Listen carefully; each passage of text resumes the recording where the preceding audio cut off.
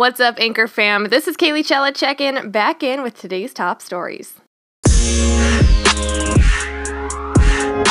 A Thai governor says the operation to bring out 12 schoolboys and their soccer coach from deep inside a cave where they've been trapped for 2 weeks has begun. The acting Chiang Rai governor has told reporters, quote, "Today is D-Day, with 13 foreigner and 5 Thai divers taking part in the rescue." He says the divers went in at 10 a.m. and the boys will gradually come out accompanied by 2 divers each. He says the earliest they will come out is 9 p.m. on Sunday. The only way to bring them out is by navigating dark and tight passageways filled with muddy water and strong currents, as well as oxygen-depleted air.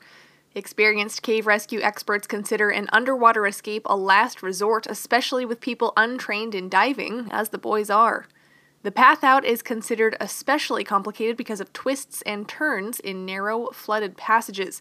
But the governor supervising the mission said earlier that mild weather and falling water levels over the last few days had created optimal conditions for an underwater evacuation that won't last if it rains again. Yay! The Associated Press reports that President Trump on Sunday was still deliberating his decision on a replacement for Supreme Court Justice Anthony Kennedy as his self-imposed deadline for an announcement neared amid furious lobbying and frenzied speculation. Trump, who spent the weekend at his New Jersey golf club, has not yet communicated a final choice, said a person familiar with his thinking who was not authorized to speak publicly. Trump has spent the weekend discussing his options with allies and will announce his pick 9 p.m. Monday from the White House. Savoring the suspense, Trump has sought to keep people guessing in the final hours, hoping to replicate his successful announcement of Justice Neil Gorsuch last year. The White House hoped to keep the details under wraps until he rolls out his pick from the East Room. Top contenders for the role have included federal appeals judges Brett Kavanaugh, Raymond Kethledge, Amy Coney Barrett, and Thomas Hardiman. The White House has been preparing information materials on all 4 who were part of a longer list of 25 names vetted by conservative groups.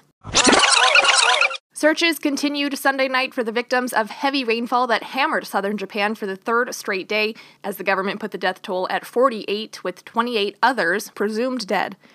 A Japanese government spokesman said the whereabouts of 92 other people were unknown, mostly in the southern area of Hiroshima Prefecture. More than 100 reports of casualties have been received, such as cars being swept away, he said. Some 40 helicopters were out on rescue missions. Prime Minister Shinzo Abe told reporters, quote, "Rescue efforts are a battle with time. The rescue teams are doing their utmost." The Japan Meteorological Agency said 3 hours of rainfall in one area in Kochi Prefecture reached an accumulated 10.4 inches, the highest since such records started back in 1976.